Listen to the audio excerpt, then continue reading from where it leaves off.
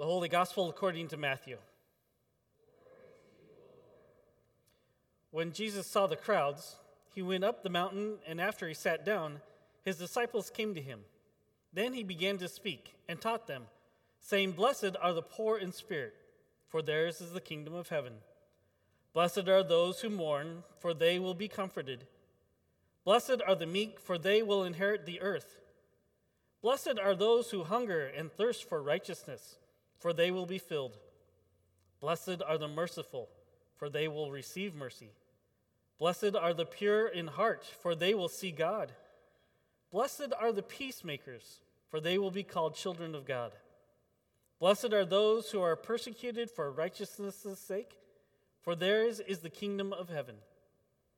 Blessed are you when people revile you and persecute you and utter all kinds of evil against you falsely on my account. Rejoice and be glad, for your reward is great in heaven. For in the same way they persecuted the prophets who were before you." The gospel of the Lord. You may be seated, and I'd like to invite the kids of the congregation to come forward. I think there's only one today. How are you today? Good. Good? I got something I want to show you. Do you know what that is? Yeah. What is that? Question mark. It's a question mark, right? It's kind of big though, right? So, what do you do when you have a question? It means you're saying a question. You ask a question, but what do you do when you have a question?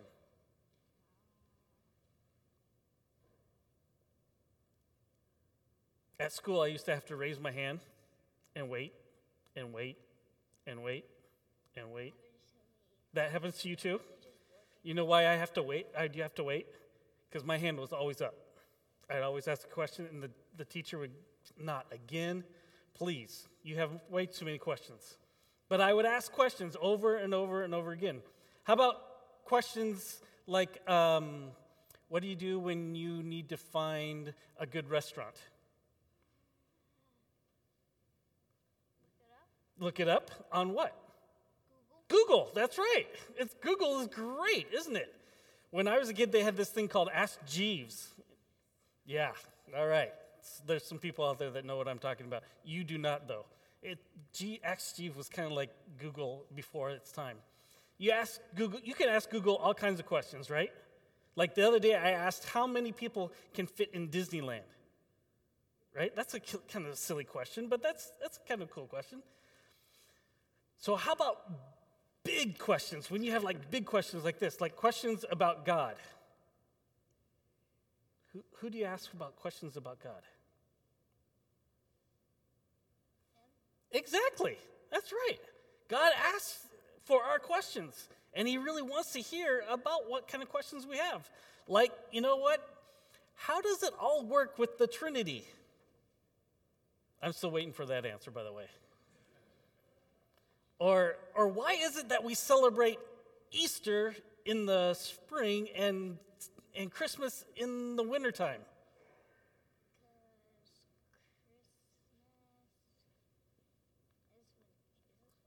Christmas was when Jesus was born, and Christmas works a little bit better with snow, right? Yeah, that's true.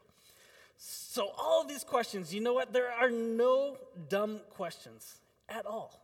I had a teacher that said the only dumb questions are the ones you don't ask. Those are the bad questions that you don't want. You want to make sure that if you have a question, you can ask it. And I want to make sure that you know that you can ask God any kind of question you want. Sometimes you can Google it, but Google has really strange answers sometimes when you ask God questions. And Siri has even stranger answers. But I want you to know that you can always, no matter how big a question is or how small a question is, God will always listen to those. Unfortunately, he doesn't answer right away. So sometimes we have to wait for it. But that means that helps us with patience, right? And he really won't let us have our hand up the whole time. He'll help us figure it out, okay? Okay, shall we pray? Holy God, we thank you for being able to answer all of our questions and being there for us when we can turn to you. We thank you for the gift of Jesus that you give to us each and every day. In your name we pray. Amen. All right, thank you so much.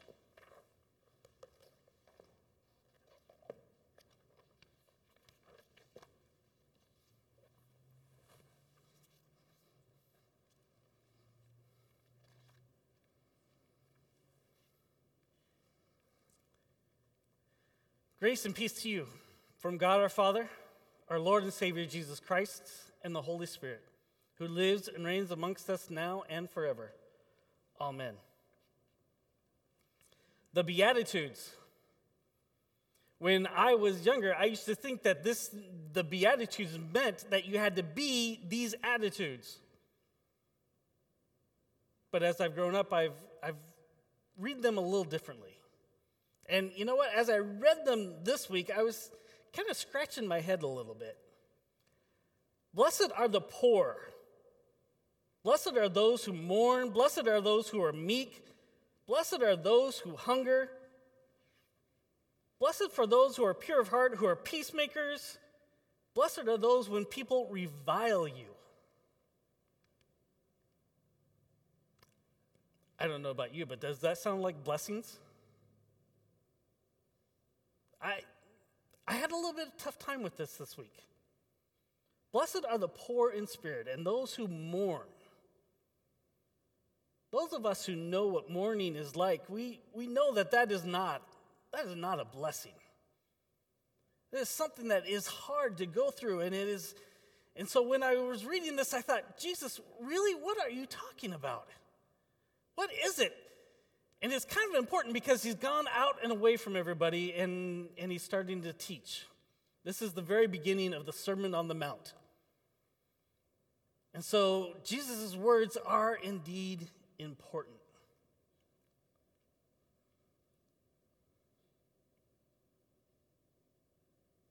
But still, I struggle. And maybe you too. Do you feel blessed? Even on those days it's hard to find a blessing? When it's a real struggle just to get up and get to work on time?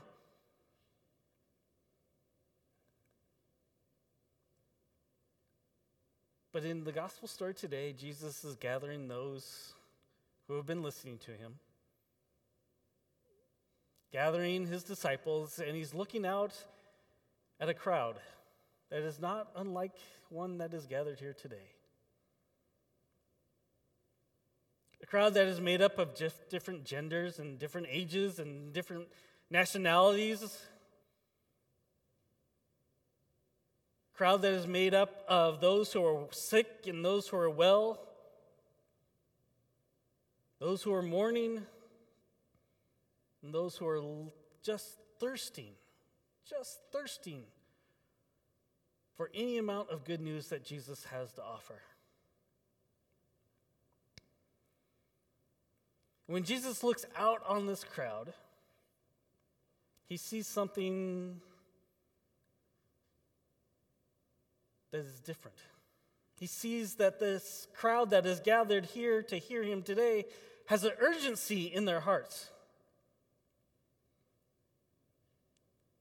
They are waiting, just waiting to hear the good news that he has to offer for them.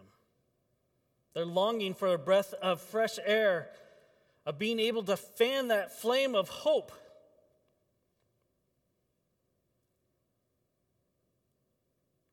And then Jesus says, "Blessed are the poor in spirit. Blessed are those who mourn. Blessed are the meek."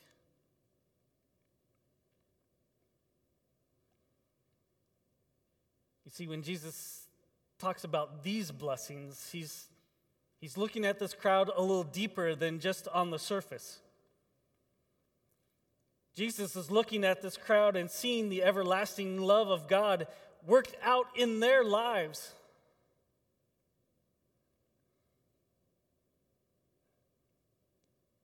Jesus looks out on the crowd and sees that they are already blessed. In fact, they are greatly honored by the living God who lives in with and around them. Jesus looks out on this crowd and sees that the poverty in their hearts is really a yearning for the divine presence. And that in their sorrows and their humility, they open their souls to receive God's consolation and God's love.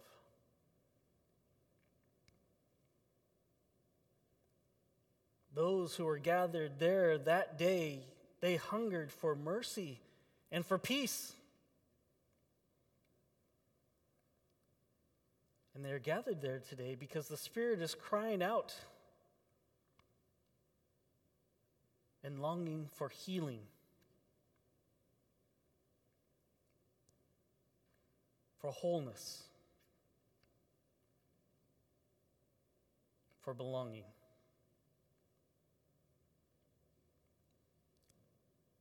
A sense so deep that it runs all the way back to the beginning of time.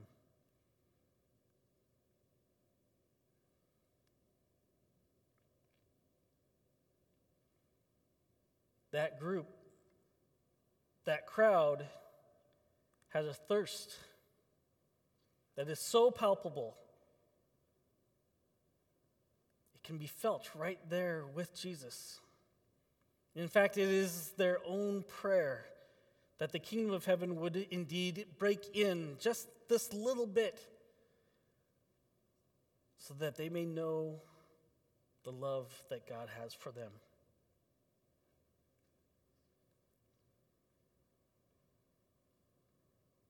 And so Jesus preaches, and he teaches, and he heals. And he says something like this: "Blessed are the poor in spirit, for theirs is the kingdom of heaven. Blessed are those who mourn, for they will be comforted.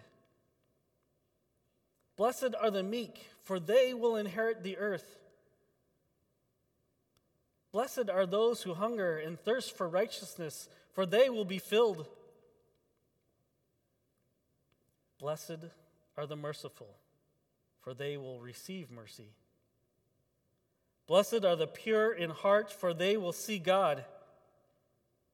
Blessed are the peacemakers, for they will be called children of God. Blessed are those who are persecuted for righteousness' sake, for theirs is the kingdom of heaven."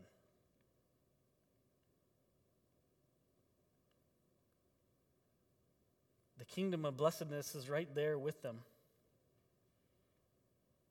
Right there in that aching and praying and crying out and dwelling at the feet of Jesus.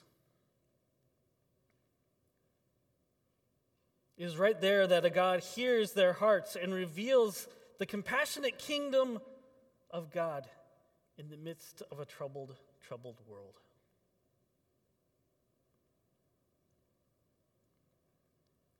Blessedness is in the deepest truth of their lives.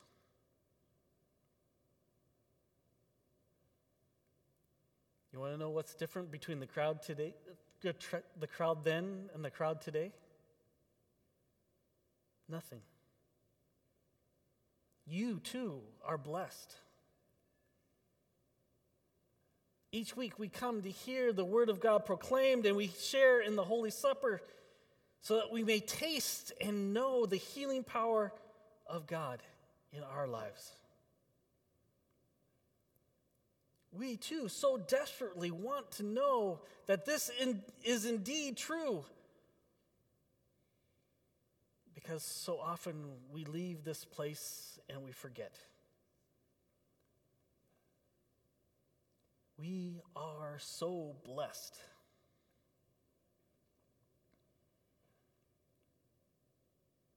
We are so blessed that the life of the one who is everlasting love lives within us. It is through Jesus that we know that the kingdom of God is indeed here and now. that we are his, that we are blessed. For the kingdom of God is ours, for we are comforted. We will inherit the earth. We will be filled. We will receive mercy, and we will see God. And we will be called children of God forever and ever. Amen.